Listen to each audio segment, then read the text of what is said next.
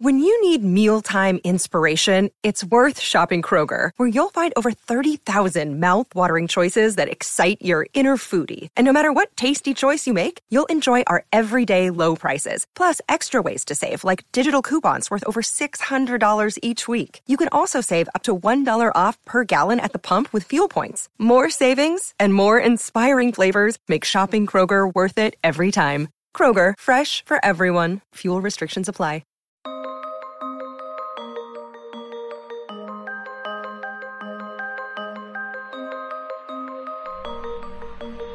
This is NRL Boom Rookies.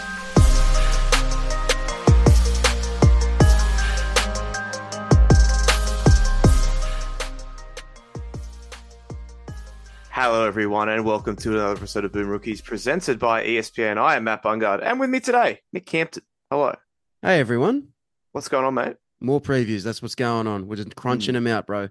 We are. You may have noticed an extra bonus episode in your feed on Wednesday. That is because we have fallen slightly behind. The season's really crept up on us, Nicholas. We've got just 1 week to go until the NRL season begins with just the 2 games in Las Vegas, of course, where I will be attending and we will be having some podcasts for you every single day. But before that, we've got a couple more previews to get through. And we will welcome on our Eels fan, Edwin Smith, in just a second. But before that, Cambo, it's time for a quick plug for the greatest tipping competition in the world, the Coltrane Cup. Yeah, so that's something that we run through our Patreon. If you go to patreon.com/boomrookies, you'll be able to sign up. I'm pretty sure the lowest tier $2 a month. And yeah, it really is the best tipping competition in the world. If you're anything like me, you've been in tipping comps your whole life. And, while it's nice to pick a full round or whatever, what's better than that? High stakes. That's right. The highest stakes of all, life and death. The second highest stakes of all is the Coltrane Cup. We have video explainers for it on our socials, but the basic premise is you only have to tip one game correctly every week. You can't tip the same team 2 weeks in a row, and over the course of the season, you have to tip every team in the league at least once. Yep. So this was particularly high stakes in 2016 when the Knights won 1 game, for example. Yeah. That was great. Yeah. And who tipped them that week? Me. God bless you, Balloon Gate. But yeah, it's a great comp. It's got a lot more strategy to it than a regular tipping comp. It's unbelievably addictive. We make our picks for the Coltrane Cup every single week. In fact, let's play him the drop.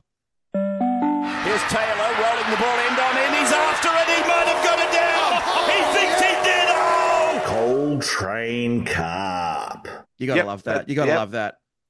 It's very funny. When I see highlights from that game now, and all I can think of is our little tipping competition. But yeah, it's great. If you win, you get either grand final tickets or a jersey from the club of your choice. I actually did run into last year's winner, Puddles, on the hill at Cogra on Saturday, and he's still undecided. I'm like, mate, what do you want? Make a decision. And he still hasn't decided whether he wants grand final tickets for this year or another jersey. Maybe he'll wait and see how the Knights. I was going to say, maybe he'll wait and see how the Knights start the season this year, and then if they're like 8-2 after 10 weeks, he'll give me a call and say, give me the tickets. Yeah, it's a lot of fun, but if you don't get your tips in for the opening week, it can be really, really hard to catch up. So if you guys want to get involved, you do have to sign up before the season starts. If you want to take one of the Vegas teams, sign up before that. If you're not as fussed about it, then you can sign up right up until the rest of round 1. But get involved. It's a whole lot of fun. Indeed. And now, joining us, Parramatta fan, head of the Social Sandwich, one of our dearest friends, Edwin Smith. Welcome. Hello. Thank you for having me. It's been a while between drinks since the old having me on the podcast. And thanks for having me. You came on for Origin Chat once upon a time.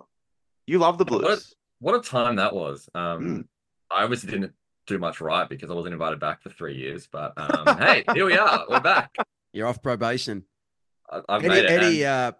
Eddie is also the show's social media consultant. So true. Keeping it in the family, which is very nice to see. Eddie, you'll be pleased to know I got shadow banned on TikTok yesterday, but I worked it out and I got unshadow banned. Did you just TikTok? Did I say TikTok? Yeah, not great. The TikToks are going well, but no, I accidentally left the... Only one of us can be bad with computers. That's true. It can't be if it's one of us, then it's charming. If it's both of us, then it's a fucking disaster. Okay, well, just follow us on TikTok, all right? No, but I worked out it's because someone in the clip said a swear word, so I reposted it without the swear word, and then it was fine. Who said the swear? Josh Barnett. Oh, really? Wasn't either of us? No, so we're Incredible. off the hook. Yeah, No. Clear. Great representative, just great sterling representatives of the worldwide leader.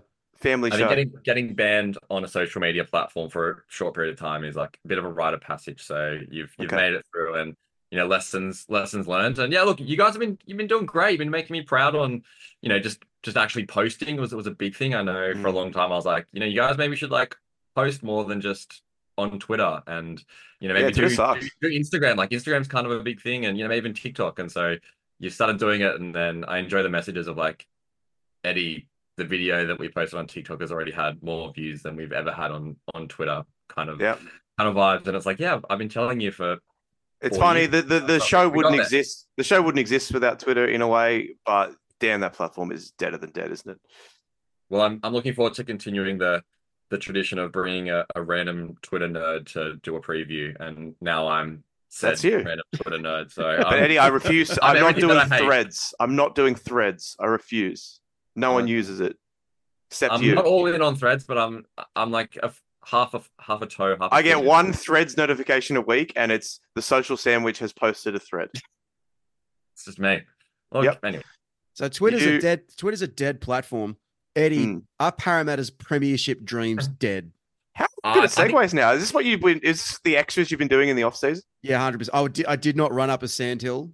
I did not touch grass. I just sat in a dark room thinking of segues. I'm very proud of you. Just segues for all situations. I think you did pretty well there. I think you've mixed it up a little bit because it's actually the opposite. I think Parramatta will be winning the comp this year. And yeah, podcast over. Thanks for having me. Yep, Edwin, thank you so much. Read out the names, that's it. And thank you too. No, but Parramatta to me are one of the strangest teams, right? Because on their day, they can compete with any team in the comp. They're the only club that's consistently troubled the Penrith Panthers over this last sort of dominant reign of 4 years or so. And yet, in saying that, in the two biggest games where they've played Penrith, in the prelim where they lost 12-6 and in that grand final where they got flogged, they've come up short. They've been able to handle them pretty much every other time they've played them, aside from those two games. And then they'll have games against other big teams where they take care of business as well. But then somehow we got to the end of last season, Eddie, and they were just 10th or 9th, whatever they finished. And you sort of look at this team that was in a grand final the year prior and consistently does trouble those top teams in big games and go, oh, how the hell did this happen? How the hell did this happen? Yeah, they are an infuriating team to support, which I feel like every team says that, but I think Parramatta's kind of a little bit different. I feel like every year I get really excited at this time of year and I'm like, it's got to be our year. This is our time. And the last couple of years we've been, I think, one of the better teams in the comp. Obviously, grand final a couple of years ago. Even last year was just one of the weirdest years I can remember as a Parrot fan, where I felt like we were so close to being, the top 2, top 4 team for most of the season. And I kept being like, just something's going to, we're going to win those tight games. Things will turn around. And they did for a little bit kind of midway through the season. And then towards the end of the year, we we fell away a little bit. And I think the big thing for me was the start last year. Like, I think I was checking before, but they lost their first 3 games by 4 points. They then beat the Panthers in Golden Point in round 4 and then lost by 8 points the next round. And it went like that for, the first half of the season where they just couldn't get any momentum together. And they were really playing catch up after, just not being able to get one of those tight wins in the, the first kind of 6 weeks. And, I think they were 1 win out of the 8. Yeah. And anyway, so it was like a couple of wins and things could have been very different last year. But that's my main takeaway, right? Is because I look at one specific game, and it was that game where you played the Warriors with quite literally the most understrength Parramatta team I've ever seen. And if you win that game, which probably you could win if you had your full strength team on that day, you win that game, you're in the 8. So as bad as everything was, like, you were still pretty close to playing finals football last year, which I think, given how atrocious that start was, has to give you confidence for this year. Yeah, look, I am an eternally optimistic person by nature. So I think I'm coming in feeling, pretty good about things. I think, I I don't think we've really lost or really gained kind of anyone of note, but we've kept the kind of the core, the core crew there. There's a few kind of issues that I'm hoping gets resolved this year, around like the hooker situation. But you got Moses and Brown there. Obviously, we had Brown miss, I think it was 7 games last year, which it's not ideal, missing your kind of star 5'8". So I'm kind of expecting a big bounce back year from him. I think he's come out and said, "Hey, I want to make up for being a bit of a pest at the pub, and really make it up to Para fans and to the team." So I think, really expecting a big year from him to make up for that. And I just, if they get off to a good start, I think that'll make me feel really good. But if we lose the first couple again, then it might be some panic stations. Parramatta are a very interesting team to me. You guys have sort of identified the bad start last year, and that was something they never quite recovered from. The finish was also pretty bad. They were 5th after round 17, and then they lose, what, 1, 2, 3, 4, 5, 6. They lose 4 of their last, quick maths, you can do this, Nick. They lose 4 of their last 8, and they drop totally outside the top 8. They only got higher than 7th spot on the ladder for 1 week all of last season. And I know there was injury problems with Dylan Brown, and I know the Josh Hodgson stuff at hooker didn't really work out, and that took some time for them to sort out.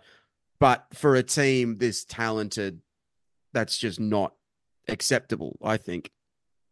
And I think Parramatta sort of find themselves at a crossroads this year with Brad Arthur. I think Brad Arthur's a really good coach. I think Brad Arthur can be a premiership winning coach. If Ricky Stewart went back to his home planet tomorrow and the Raiders got Brad Arthur, I would be absolutely stoked. I think he's really good. I think he's been so good for a lot of the careers of a lot of the guys there. A lot of them weren't much when they came to Parramatta, and Brad Arthur turned them into consistent first graders and rep players and all that sort of thing. But he's been there a long time now. He's been there for 10 years. He does have an intense style of coaching. He works the guys hard. He expects a lot of them. And I wonder if, because that core group of guys that Eddie's talking about, because they've all been there for so long, I wonder if the Brad Arthur process and the Brad Arthur style is still getting through to them. I think that says a lot more about the players than it does Brad Arthur, but it's a lot easier to replace a coach than it is to totally revamp a playing group, especially when some of them are under contract for the next 10,000 years, like a lot of these Para guys are. So to me, if Parramatta don't have a deep finals run this year, it wouldn't surprise me if they start thinking about moving Arthur on. And I think I've said this on a couple of the question shows, but Wayne Bennett's finishing up in Redcliffe at the end of the season. And I can't think of a team that has more raw materials and playoff experience and a lot of ambition, and then maybe just need an extra little bit of magic that, because Arthur's been there so long, he can't quite provide. That to me is something that I'll be thinking about pretty much every game Parramatta play this season. And if they have a season like last year where they just sort of can't get their stuff together, they lose games they should win, they can't close things out, I don't know. I think come August and September, some tough decisions could be made. That's kind of my starting point for Para this year. It's very much put up or shut up. Show me what you got. Show me that this is still your guy. Show me that you're still responding to this good coach's methods. This coach who's been there for so long and played such a big role in the club's success over the last couple of years. Yeah, I definitely think he's a big question mark this year if things don't quite go to plan. There was one of the things I was going to mention, actually, just if it gets to the end of the year, we scrape into 7th and lose in the first week of finals. I think I've been a big Brad Arthur guy. I think he's gotten a lot out of a lot of guys that wouldn't have got anywhere near the level that they would have if it wasn't for him, I think. But at the same time, there might need to be a change if that doesn't happen. And I actually saw there was a few whispers about the Bennett stuff. I think Fox Sports might have reported it maybe this week that there was some kind of whispers that maybe he might do it. And I guess the argument's always been, well, if Arthur goes, who do you get? And there hasn't been someone that I was I would love for him to come and take on the Para challenge. But if it's Bennett, I think he'd be the one, one of the few that I'd be like, you know what, let's give it a shot. Let's, while we've got these guys still, not getting any younger, right? Like your Guthos and your Moses, like, bring him in for a year, see if you can just have a run at a premiership. And yeah, I think Arthur now as well is like our longest ever serving coach. Yeah. He's coached the most 10 years. It's a really long time. A long time. A really long time. Famous Tiger legend, Brad Arthur. So good on him. I was going to say, could you turn your back on a fellow Bateman's Bavian like that? Look, it'll be hard, but it's 10 years. And I probably won't, to be honest. Like, even if we get to the end and there's, all those, like, there's probably going to be a lot of good signs that I'm probably like, oh man, he's going to pull it together. Like, it's going to happen.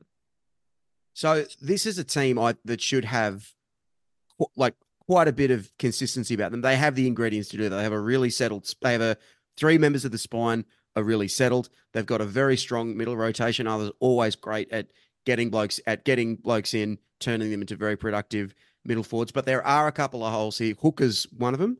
Brendan Hans did a pretty good job last year. They also brought back Joey Lussick from St. Helens towards the back end of the season. I sort of get the impression that Lussick is in the lead for it, but how are you feeling about the dummy half situation? Because that was a bit of a hole for him last year when Josh Hodgson just didn't work the way I wanted it to. Yeah, that was such an odd situation where even in the first, because I think we watched the first Paris Storm game together, and Hodgson did a couple of nice things, and I was getting excited for him, and you were talking through some of the things that he was putting some of our edge back rollers in some good space, and you were like, "Oh, bro, he does this all the time. It's going to be great. It's going to be." And then he never did it again. Then it was a good like. Oh, Hodjo! Oh, come back to Canberra, Hodjo. But then I don't know. I thought Hans was really good when he came in, and kind of I was excited about what he was doing, and then we got Lussick over, and it was almost like that week he just started playing ahead of Hans, and it was a really weird situation where I couldn't tell what Hans had really done wrong. Like if he was just cooked from, playing big minutes in the middle, which is probably fair enough. But I don't know what he's going to do this year because he started Hans last week. I think this week Lussick is starting in a more kind of full strength team. So do you read into that as, Lussick has got the nod over him? I know trials are always weird, right? Where you read into things and you overread and you kind of try and make assumptions from what's happening. But I think Brad Arthur's come out and said he wants an 80-minute hooker from one of them. So he wants whoever it is to play 80, which is also a bit of I don't know if I love that or not, or if he's actually going to do that. Yeah, it feels like Lussick maybe it's got the upper hand. But yeah, I think Campo touched this on one of the prior previews that being an 80-minute hooker now is one of the hardest jobs in rugby league. And I think we all agree on that.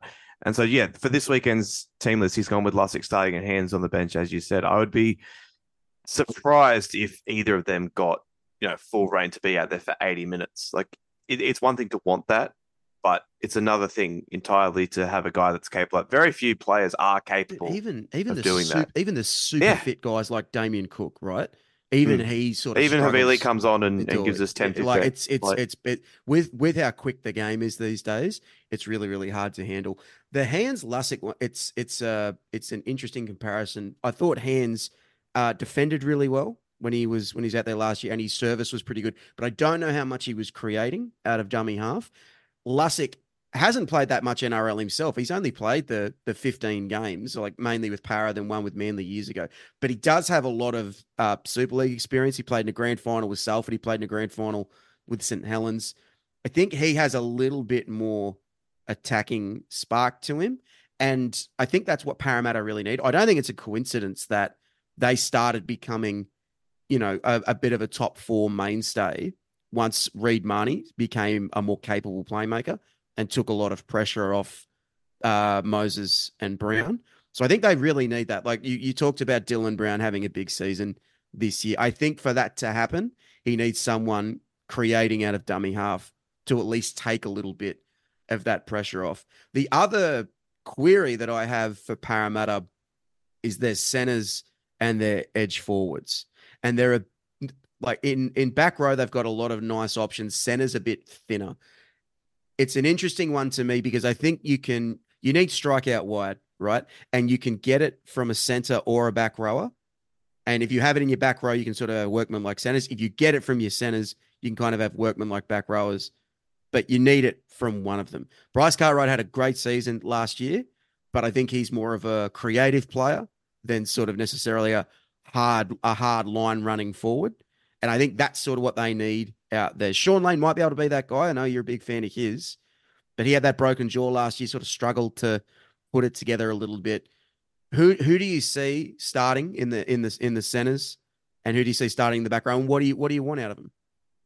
Yeah, the back row is interesting because I think Cartwright almost like reinvented himself as more of like a gritty kind of workman like back row, which was weird because you think of Cartwright and you think of like the flashy offloads and the funky stuff that he can do. And I think off the back of the season he had last year, like he'd have to get first crack at it. I'm interested in how this the new bloke from Manly, what's his face? Tuolangi, sorry. Both Manly players are going to feature in this conversation, right? But I think Tuolangi he was pretty good, I thought, in the trial. And you kind of mentioned this before, but Arthur does have a way of turning like a pretty average, underperforming back rower into someone where everyone's like, I had no idea that he was this good. Like, Papali, there's Sean Lane, Cartwright. Like, he seems to be able to do it with, a lot of these players. So, I mean, hoping that he can turn into someone that, if Cartwright slips off, or even Sean Lane, I thought when he came back last year, he, as the head of the Sean Lane fan club, he did kind of let me down a little bit. Like, he didn't have that same kind of attacking flair. It felt like he was, almost at like 3/4 pace when he was running. I thought he lacked confidence. I thought he lacked confidence, and the way he plays, he has to be confident because he's throwing passes and flicking offloads and throwing that big frame around. Like he has to feel right for things to go right, I hope that he, full kind of preseason comes back and just, runs that great line, is offloading. I think playing off, I don't know how many games, obviously he missed some and Brown missed some, but if they're kind of both there together, I think that's a good combination where they can, he can run off Brown and, run that great line. And then that gives Brown options as well, to kind of go out the back, which, if they can both stay fit and healthy, then I think that could be, quite a nice little profitable edge for Para. The centers is always that problem, where they just haven't found the right guy. I think they've got Penasini, who, I think he was pretty good last year. I'm always waiting for him to take that like real next step to be that like really explosive center that just can win you games. And I think sometimes he shows signs of that. Other times he potentially doesn't, but I'm hoping for a big year again from him. And that other center spot is, I don't know what they're going to do there. I mean, I love a flick pass, and Harper had that flick pass last week. You probably don't put him into the centers based off like one cool moment in a trial burst. That's absolutely what you do. Get him in there. What else are trials for? I would have pulled him off after that and said, "Morg, save yourself for round one, brother. We need you out there." So I think there's him. There's Simonson as well, who you could potentially, kind of put in there. Who was like for about 4 or 5 weeks last year in that mid-season run, he was actually really good, and I was like, "Oh, Simonson actually like carved Souths up that night." He was like, "What is going on?" I think he carved up the Raiders as well, a bit of a revenge game. And since when is Bailey Simonson like? I think he scored like 5 weeks in a row or something crazy like that, and then kind of fell away at the back end of the year. So I don't know. I feel like that position is always going to be that like, what do we kind of do there? We signed Harper, obviously. I feel like there was a few other players like you really wanted to get Connor Tracy. I thought he would have been just like the perfect fit. That would have been a good signing. That would have been nice. And I was like, that just felt like what it should have just happened. Like, I don't know why it didn't. Like, why is he going to the Bulldogs? There's like 85 other players. There was a bit of talk. There's a bit of talk of them getting Harley Smith Shields down from Canberra, and I think that would have been another really good one because he's that classic Brad Arthur success story where he's got a lot of physical talents, but his career kind of stalled a little bit, and like a freshen up, a change of scenery, and some really hard work under a new coach, I think could have got the best out of him. I was a little bit surprised that they went with Harper. To me, like he's a good backup. I don't know if he's we kind of know who that guy is Para at this team point. needs. Yeah, Penasini, a very tough, very rugged, strong and physical defender. I'm kind of like you though. I sort of want to see that next step. I want to see him be more explosive and dynamic in attack, and maybe he can be that strike presence for Parramatta out wide. But I'm not sure. I wonder if that's going to be a problem for the Eels this year. Like I think with the forward pack they've got, they'll always be able to make meters. You know, they're overflowing with capable middles, if not good middles, if not some of the best in the competition. Moses and Brown are always going to be able to create. Gutherson's always going to be there in support and convert a lot of chances.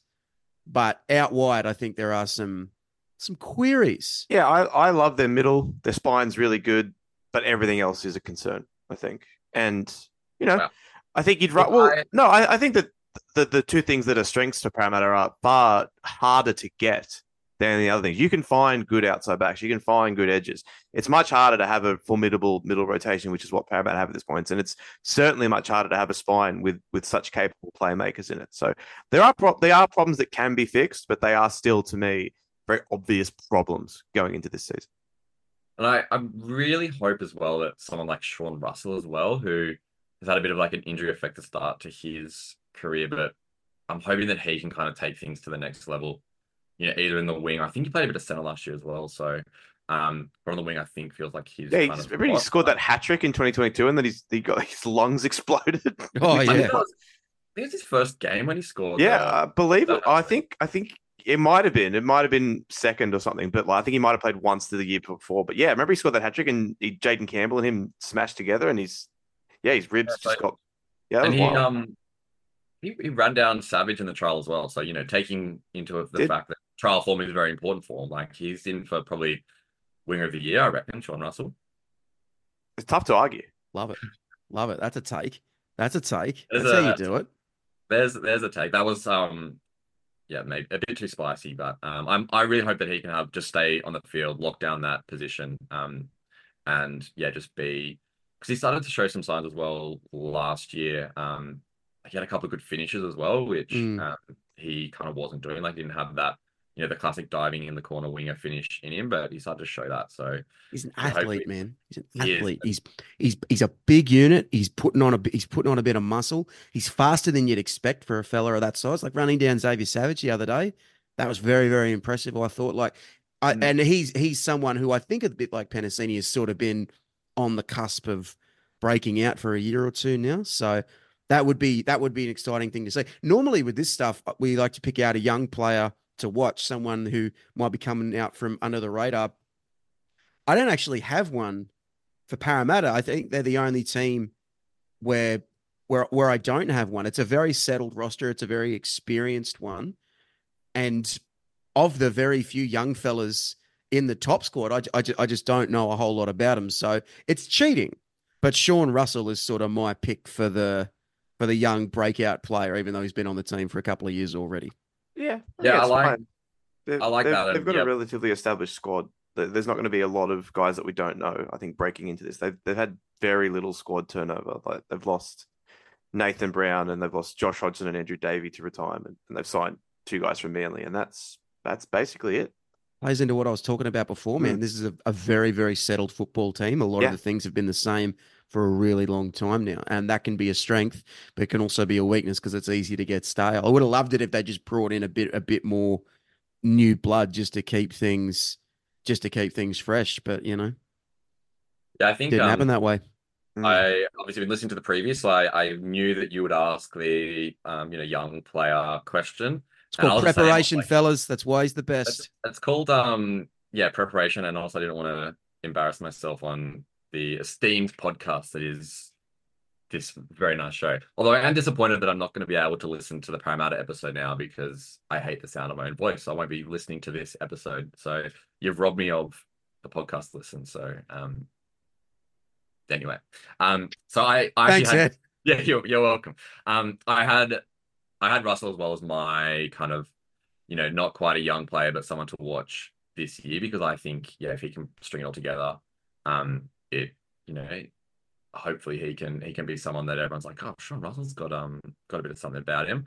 I think Hayes Dunster as well is someone that has always been kind of floating around again, been injury affected the last couple of years. He's a bit kind of smaller and yeah, seems to have a bit of pace, but if I haven't seen much of him this preseason, but yeah, if he's managed to put on a couple of kgs and yeah, he could be someone that could find his way into the team as well. Which yeah, hopefully he can make some noise. But yeah, there's definitely some options in those outside backs, but there's no one that's screaming out pick me and this is the obvious team. So interested to see what they go with in round one. Yeah, I think that what Camper just said about it being both a blessing and a curse is really interesting because this is a squad that's been relatively, similar over the last, not just this year to last year, but the last few years. It's basically the same guys that have been there for this whole sort of second half of Brad Arthur's reign. And there's been some really good years. 2022 grand final springs to mind. But then you've got years like last year where it all just fell apart at the start, got together in the middle for like 10 weeks and then fell apart down the stretch again. So I really just do not know what to make of this team as a whole. Again, I just go back to what I've been saying on a lot of these shows, which is that to me, the competition this year just feels as wide open as it's felt in a long time, apart from probably Penrith. And like, there's a world where Parramatta recapture that middle of the year form from last year or the majority of their 2022 form and surge their way back into the top four. But there's an equally realistic scenario where it all kind of goes pear-shaped. Brad Arthur's a dead man walking. They finish 11th or 12th or something. And we're all talking about what an impact Wayne Bennett's going to have when he gets here next year. And I just really, I'm struggling to really put my flag in either camp or anywhere in between. I just don't really know what's going to happen with this Plant team. a flag. This is the take business. Plant that flag. Well, I'm planting my flag on the island of 10th place. I'm sorry. I knew you were going to say that, and it still hurts.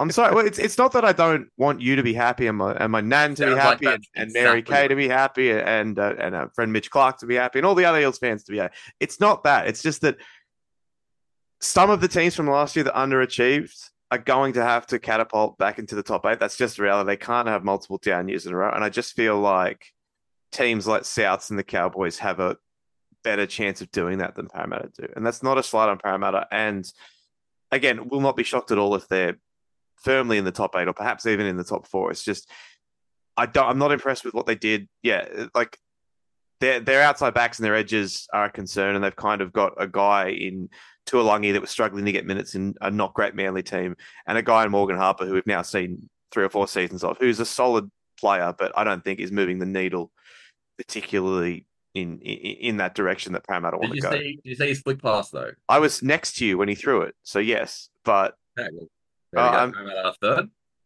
Okay, I'll readjust my prediction from 10th to 3rd. Yeah, great. I can't believe you've succumbed to peer pressure like that. Well, I'm obviously not doing that. We're not allowed to change it. Once fans, when he was saying earlier that he wanted them to do well, he was twirling his moustache evilly. It's all a facade. This nice guy Matty B stuff. Get it out of here, man. Get it out of here. Look, I think Parramatta they should be aiming for. This is a team that should be aiming for the top 4, right? They have enough quality in them for that to be their goal. But I don't think that's going to happen. I think they could definitely make the top 8 based on the strengths that we've talked about already on this show. One guy that I just want to mention really quickly, Jermaine Hopgood, who had a terrific season with them last year after coming over from Penrith, put up really strong numbers, great running the ball, great offloading, strong passer in the middle as well. I think he's actually going to be even better this year because while he was strong last year, there were occasional instances where the pace of the game got to him a little bit, particularly late in matches. I know it was only the first game of the season, but in the season opener last year, when Harry Grant sort of got him dead to rights for the trying golden point. Hopgood had just turned his back for a second because in reserve grade, where he played most of his footy, you can get away with that. I'm expecting that stuff to not happen anymore. I'm expecting Hopgood to have an absolutely monster season. I just wanted to get that out there. Yeah, but I'm big on Hopgood too, and I think he played like 80 minutes in every game for a long time as well. Like he just was getting absolutely just smashed by Brad Arthur, and there was times when you're like, why is he just playing so much? And then he randomly just started on the bench one week. But I think just with that like fitness and a season under his belt, I think some big things from him this year. I think he even got into the Queensland.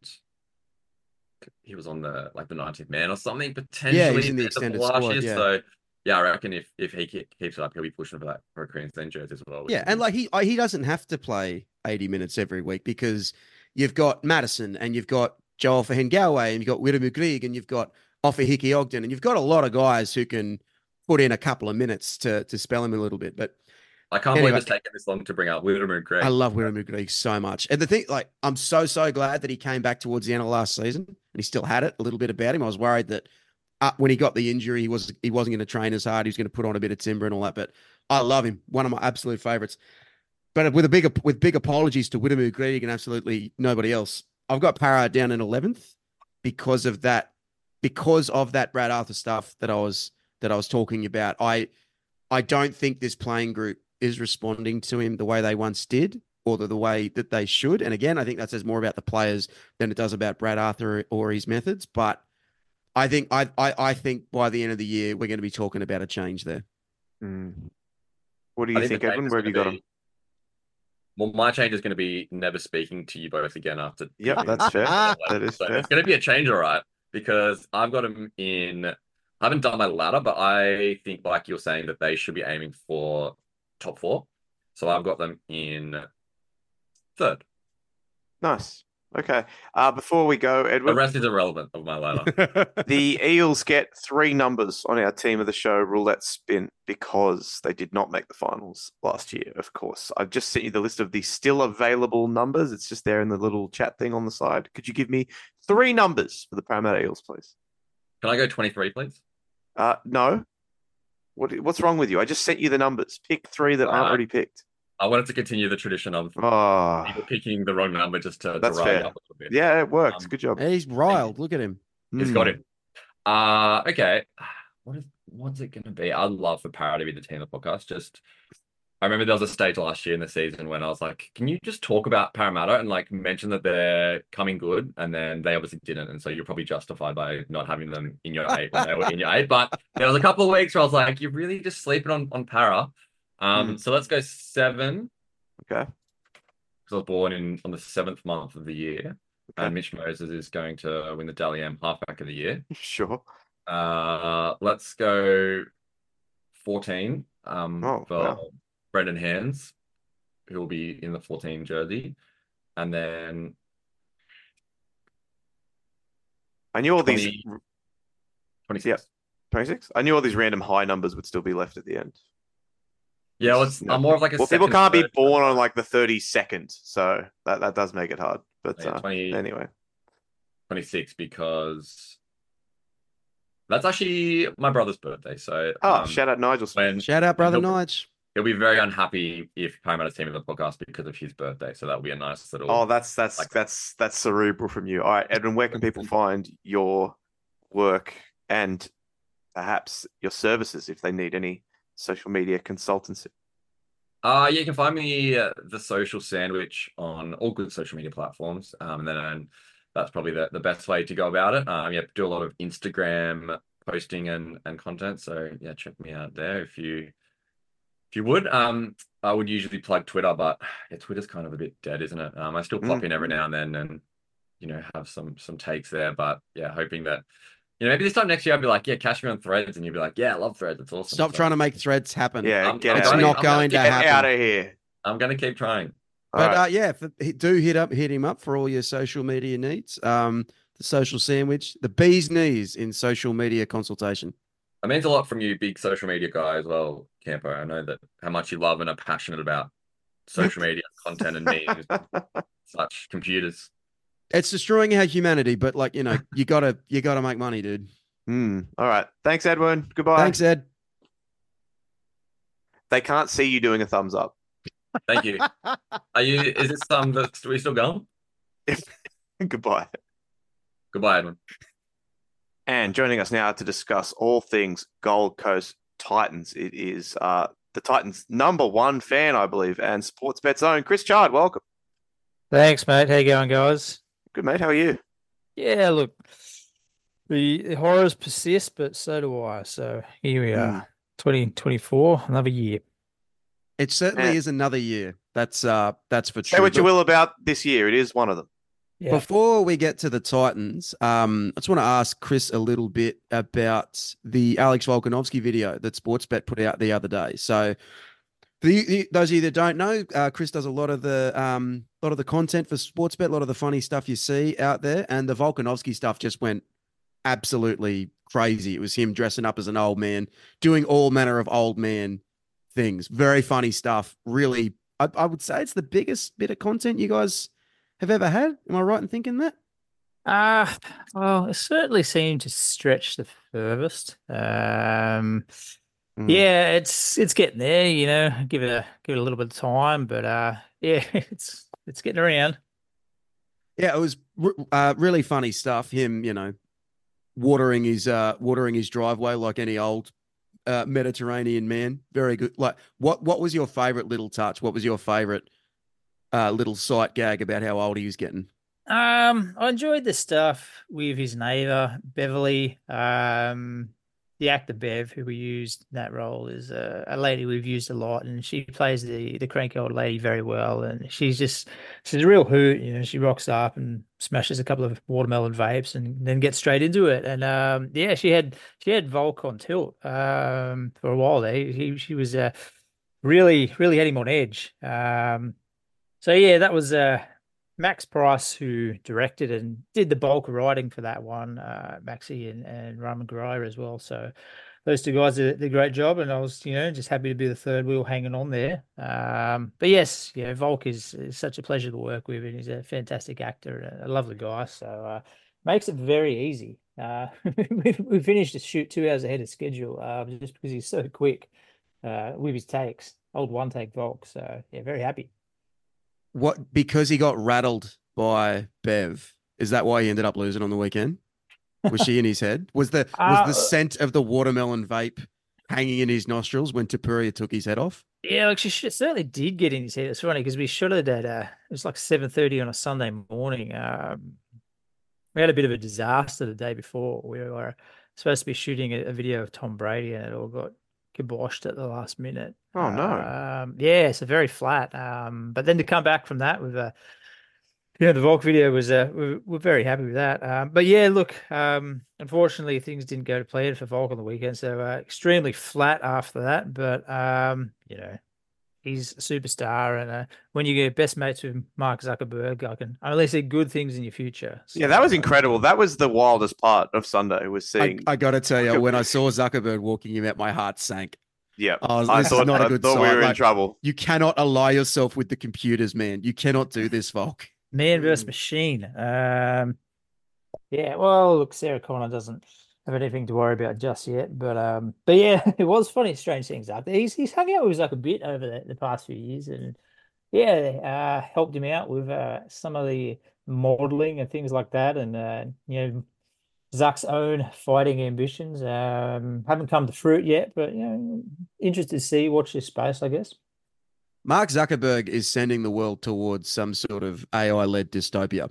I feel like the Titans would do well in such an environment because they are like chaos agents that exist outside the realms of human decency. You said on the show last year, Chris, that you think going for a successful team would be very, very stressful. I would say that the Titans are just a stressful team in general. But Des is up here. Can he tame the madness and turn this very strange, very fun Titans team into something a little bit more consistent, if not a contender? Look, absolutely not. I don't think it's going to happen. But yeah, look, it'll be enjoyable. It will have its moments, but it's all very strange, the whole Des thing. I still find it very strange. I mean, the local media is having an absolute ball because all of a sudden you go from an extremely quiet, sort of straight back guy like uh sorry, I'm a mental blank here, into Des who just gives you so much to play with, even when he's not saying a thing. He's just just wants to rebel against something that's not quite there. I don't know what he's always pushing against, but it's like he's just waiting for some injustice to come. So yeah, it's just a strange one. I don't really understand it, but it will be entertaining. Yeah, I'm just glad that good rugby league man Jim Lenahan was able to seamlessly transition back into his role as an assistant coach. Well, that's what good rugby league men do. It's true. He's I mean, exactly. I'm very glad he got kept on. Yeah, it would have been awful to see him get turfed out as well. Yeah. So it'll be interesting. But yeah, Des. I know they always have this thing about him being the mad scientist and stuff. I don't really see it myself. I've gone back and I've watched some of the Manly glory days. They're quite a meat and potatoes sort of side, strong forwards and fast outside backs. There's nothing particularly ridiculous about their game. They're not throwing trick plays or the like. They're just, yeah, we're tough teams. So I don't know if I buy the whole madness of Des. I think it's a little bit of a front he puts on for the media. So. I don't really know what's going to happen though. It's very strange times. Like if you look at the raw materials of this Titans team, I think there's a lot of stuff to like. Jaden Campbell's one of the more exciting up and coming players in the league. Lofiana Khan-Pereira, sorry, is fast as shit. Brian Kelly, I thought we had a really underrated season last year. I think he's a really classic left center. We have Phil the Power Sammy. We love him. I liked the look of Tony, the franchise Francis, on the weekend. Kieran Foran had the best year of his career. There's a lot of outside back talent there. Like I imagine that even if things aren't as consistent or measured as the Titans fans might like to see, there's points in this team at least. There's stuff that can happen. They can run and gun and burn up the turf of Skilled Park a little bit. Yeah, I thought Blofi obviously had a fantastic year last year. Not good enough to get a nomination for Rookie of the Year, mind you, which is still sticking in my craw. 20 tries from a team that did nothing. Probably red hot tries as well. Yeah, some catch really and good falls ones. like fucking scorching shit. Yeah, there's no catch and fall merchant about him. He's very very cool. So yes, I do worry that Foreign might have that sort of 8-minute spell and then to his groin or something. That's a constant sort of concern, unfortunately. I think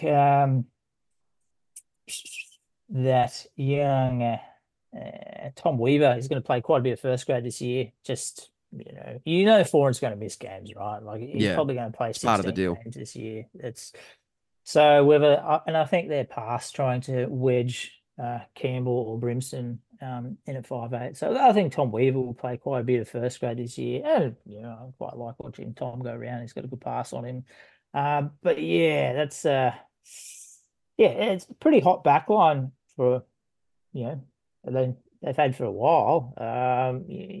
So Chuck Francis in there. Guys like Shoop, which he was a walk-on start last year. I can't really see him getting a game for a while unless he has a blinder this weekend. You talked about AJ Brimson. You say that finished trying to wedge him into 5'8". They are now trying to wedge him into centre. Yeah, very happy. You like it? Yeah, I'm a big fan. I think he showed a few years back in an Origin match there. He marked against the red hot Trebojevic, and he played a really good game. He's a great defensive centre. I just think he can still do all the good stuff he does from centre. Jaden Campbell's a great broken field runner. I just think Brimson has that strength now to get outside of his man and put his winger away. I just think he can do all these good things at centre. And there's a lot of people clambering from him being the centres last year, and Holbrook was like, no, and then he sort of relented and then got pushed. So I'm a big fan of it. I think Campbell and Brimson have to be in the run-on team if they're going to score points. And I'm not sure where Keeney fits into it all. I think he's sort of thereabouts, whether they try him on the wing or something. But yeah, I'm pretty happy with Brimson and Sinners, to be honest with you. I think it Very makes the happy. most sense for them going forward. I think it's just better for the makeup of the team. And it's weird that the Titans just on paper have so many guys in strike positions that I like. But it's just this kind of spine of the team that I really am still not overly impressed with. You mentioned Kieran Foran very briefly there. I mean, a great player on his day, but those days are not going to happen every week at his age. And maybe Des Hasler, the foreign whisperer, will get the absolute best out of him in what could be his last season. But yeah, we'll see what happens there. I've never been a Tanner Boyd guy. Jaden Campbell is exciting, but I think he's still got a lot to learn about playing position in terms of positional awareness and defensive stuff, especially. And while they've got those marquee forwards as well in Tino, Fafita, and Mofo, the depth behind them does, I think, fall off quite quickly. So the Titans are a strange one to me because they're so top heavy in that there's so many guys on this team that I would kill to have on my team. But there's also guys that are going to be starting for them every week who I'm like, well, I wouldn't want that guy anywhere near my club. Yeah, it's a bit weird. I mean, last year, I'm not sure how many first grade games Joe Stimson played, but it's probably 20 plus. And I was a bit like, I don't think that was in the plan. I don't think he was supposed to be our starting second row for 20 games a year. So yeah, I get what you're saying. I mean, Jolliffe off the bench I think is underrated. Firma coming back, I'm extremely excited about that. I think he's a very good player, but yeah, I don't know about this whole thing about playing Chris Randall and Aaron Clark off the bench, like both sort of decent players, but yeah, it feels like we've got a small bench and it's not like there's some guy coming off the bench and you're like, oh, look out for this guy. It's like, oh yeah, it's pretty solid. So yeah, I get you. It's a weird sort of makeup. And whether they sort of shake that up a bit as the year goes on, there's not heaps to do there. Perhaps Palu makes his debut, Josiah. A lot of big things written about him. See how he goes. Yeah, it'll be interesting, especially come Origin time when they lose Tino and Dave and perhaps Firma. Yeah, Jacob Arlick is sort of something. I'm not sure quite what he is yet, but he's I a like PNG watching him Kumar. play. That's enough for me. Yeah, look, Titans always go better with at least one Kumar in the side. It's a David Mead rule, so I'm happy he's getting. He's got that number 11 jersey this week. So while Dave's out injured, so yeah. I think top heavy is the word for the Titans forward pack. Like when you look at their starters on paper, and it's Fodawaker, it's Tino Malawi, it's David Feeder, it's Bo Fermor. You're like, holy shit, that's awesome. That's crazy. That's the sort of pack that has the muscle and the strike to take on just about anyone in the competition. But then you sort of said it yourself there, Chris, like who's backing them up? Who's spelling them? And the drop off from the starters to the bench is really, really big. Unless Stez can stagger the minutes appropriately, there are going to be times when other teams are going to be able to just take big chunks out of him. They're going to need someone like Ken Palacia to replicate the form he had at the Broncos last year, or Jamin Jolliffe to keep doing his sort of good workman-like stuff. The strategy we've got there is we've gone out, we've signed the younger brother. The two younger brothers are really good players. So we've got Cleese Haas and Isaac Asul Malawi. So I thought, that might be something there. Those guys might sort of hit their straps and whether they do, whether they don't, but it's like, oh, there's some potential there. Gold Coast Titans have always been the family club. Yeah, love doing that. We've got a foreign in there as well somewhere. So, just keep it in the family and hoping for the best. I remember when Israel Folau was getting around and everyone was falling over themselves. And I think any Folau played for 4 or 5 clubs as well. It's always just like, you know what, we'll just grab that guy just in case. Like you never sort of know. Let's just keep him floating around in there. And yeah, I swear there was 6 blokes named John Folau. Yeah, who got a run. Were they all related to Izzy? Hard to say. Yeah, I mean, I don't think it was a Hopewadi situation where, everyone's played against the Hopewadi, I've played against the Hopewadi. I don't even know how, like it's a school football game. It's like, oh, this guy, who is he? He's like, oh, he's actually John's, younger brother. And I'm like, how is he a younger brother? But Anyway, it was one of those things. Everyone's played against Hopper Whitey, so there's plenty of flowers out there. But yeah, look, I get what you're saying, and the other interesting thing is the Titans have sort of had a bit of shake up with their Queensland Cup affiliates this year, so that's making things a little bit more interesting too. Trading Burley for Ipswich. Bit of affiliate chat has got the Queensland Cup. It's just I can't believe Chris hasn't mentioned Cam Cullen yet. Yeah, look, I mean, has the ship sailed? Has it not? I'd still buy a house off him. He makes I'm not ready to give up on him. No, I never will be. I mean, there's at least 2 Men of Steel awards there, just going begging for Cam. They're just there whenever he wants them. He walks straight into those ones. The real estate king of Burley. He runs those streets. Make no mistake. Well, actually, Michael Witt is running the real estate former rugby league player down here. Cullen's up in Redcliffe, but Michael Witt still gets around here, and he actually does a lot of good stuff. He supports a lot of the junior. That's good. Clubs. So I'd like to imagine that Michael Witt runs to the very far corner of each property and makes a very, very song and dance about planting the sign down. Or does he do that? Does he do that once he closes the deal? He's also he waves the paperwork around before he signs it. Yeah, he's got a touch of the Trent Barretts about him. He hasn't aged. That's why he's he was always a good-looking man, Witty. Always a good-looking man. Extremely good-looking man. Had a touch of the Daniel Mortimers about him with the sexy eyes and all that. We've moved into good-looking rugby league guy chat, which is always a place I'm happy to be. I'm stealing Dino's thing here. So yes, hottest 100. Yeah, absolutely. It's controversial picks this year in the hottest 100, by the way. But anyway, the controversy is what makes the count. You know, give them what they want. True. That is very true. Yeah, Herbie number 1 this year was. I mean, he's a very handsome man, but I don't know. A lot of handsome men. Anyway, the Titans. So, what exactly are you hoping for this year? Is it just making the finals? Is that a very simple proposition for you this year, or what do you want? What are you feeling?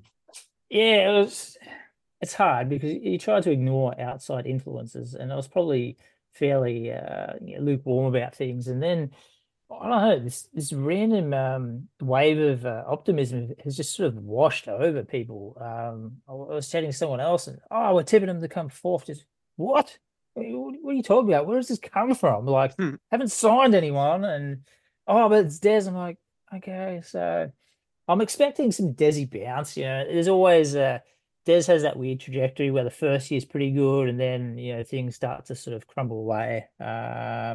So I'm expecting. Well, the hope, I guess, is for that Des bounce. I know things are going to be terrible. Sort of the back half of year 2 and year 3 will just be an absolute, bonfire, clear the whole slate sort of thing. But I think you're going to get that 18 months sort of holiday period,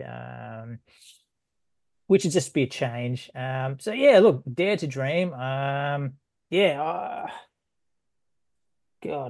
I still don't really see him getting into the 8, but I'm hoping they're in that middle bunch that is trying for the 8, and that'll be fun to see. And if a couple of the guys can go on to bigger honors, and if Jaden Campbell can play a lot of first grade football and be mentioned in conversations for things, that'll make me pretty happy. I think. That's fair. Is there a young guy that we've not talked about? We've talked about some young guys that were already established, like Cam Pereira, but is there anyone that people may not have heard of that you think could be involved in the first grade setup this year? Yeah, it's a hard one. I'm guessing Tony Francis will play, at some stage, probably only a handful of games, and he's capable of, creating very good highlight. Jalen de Groot seems to be getting a bit of love, but again, he's playing in a position where, probably not great, but he might, go on to do other things. I can't really see anyone breaking into the team as such. Probably just, Josiah Palu. I can see him getting some games, perhaps off the bench. He's playing, the forward pack, and that will be hit during Origin period.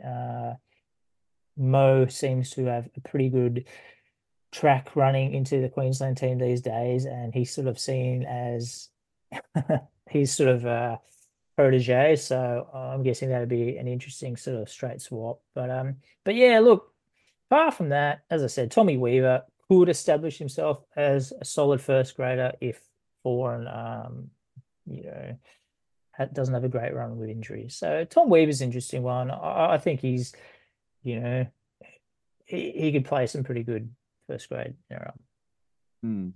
Okay. Well, again, the Titans, I think you're right. I think your assessment's spot on. They'll be in that sort of there or thereabouts area, and I've got them in 11th place. But again, 7th or 8th wouldn't shock me. Yeah, like this is 14th also wouldn't shock me. This is a team that should absolutely be aiming for the 8th. They've got the raw materials to do it, and they've got an extremely experienced coach who, like Chris just mentioned, his first season at new clubs invariably goes well. His first season back at Manly was 2019. He took a very busted team to the second week of the finals. First year at Canterbury, he took them to the grand final. I want to believe in this team because it's good raw materials and a really good coach, a really proven coach. But believing in the Gold Coast has stung me before. So I want to see it before I can believe in it. So to that end, I've got him in 13th. But is there a situation where a coach, an experienced coach, has gone away for a little while and come back and had success? That's what I worry about. You know, the game moves so quickly, and Des has, you know, he hasn't been out for years and years, but had that little break, and you know, he's going to come in and try stuff that was hot 5 years ago, or is he? It's a good point. Cutting edge. I'm really trying to think. point. Like, I know when John Lang went away, and then he was even then he didn't make the finals with South when he came back. Yeah, he just finished like 10th every year. That's sort of how I feel about it. I'm like, he's taken that step to the side, and there's no one really putting their hands up. So yeah, that does concern me. It's an interesting one because he's not like a Bennett or a Bellamy who's sort of aged into more of a man manager role. There's a very technical coach, you know, and once the technicalities of the game pass him by, like they do all of us in the end, is he going to be able to adapt in that way? I'm not sure. Yeah. Look, I'm saying putting the line at sort of round 6 for a press conference blow up. So, you know, I mean, they've got a pretty decent draw the start of the year, the Titans, you know, dragging them straight off the bat and then into the bye. And I think the first 6 weeks are pretty decent. They you know, they've had some tough starts to the years, you know, gone by, but you know, they couldn't probably ask for a better draw, I don't think. So yeah, I mean, if they get out, get a bit of confidence early and sort of hang in there till, you know, Fafita and Campbell are back, you know, if they can go into sort of, that sort of origin period, sort of thereabouts, I'll be pretty happy with that, I think. Yeah, I think that's pretty realistic expectations. Chris, we're doing a roulette spin in Las Vegas to determine who the team of the podcast is. If you check the little chat off to the side, I've given you the remaining numbers on the roulette wheel. You get to pick 3 for the Gold Coast Titans. All right, I'm just going to click more so I can see these numbers. So I get to choose 3 numbers, correct? 3 of those remaining 12 or 13, whatever it is. Fantastic. I'll take 00. Nice. 16. Good omen with the Titans. 34. 34, I like it. There we go. All right. 00, 16, and 34. Some solid picks there. Does 00 ever come up? I mean, presumably that's how they make all that extra money in American casinos. I guess. I don't know. Double zero is bullshit. It is bullshit. I would love Titans team of the show though. I wouldn't mind it. I wouldn't feel like be that'd be fun for us. You're saying I should go to the pit and put the entire Patreon fund on 00? I thought you were already doing that. But, okay. Well, yeah. How about the absolute rush for the Sydney NRL media managers yesterday trying to get the Travis Kelce? You just imagine these guys are, you know, 12 blokes just running, you know, the hardest with jerseys outstretched. Please wear our jersey and like us. Jeez, tough time. Who's gonna win that race? Who we got? Oh God, I'm tipping it will be South, won't they? Well, but the thing is, none of Souths are here. That's true. None of the players that like Yeah. Okay, Oh, well, hang on. okay. Travis Kelce and Buddy Gordon, I think, could become great. Now friends. that's a combo. But Yeah. then if Taylor Swift sees Buddy Gordon, she'll just leave Travis.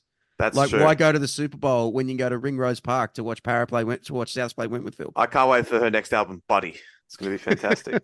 And Vegas guys are heading over or watching from afar. Or... Well, I'll be there. What are you? Are you going?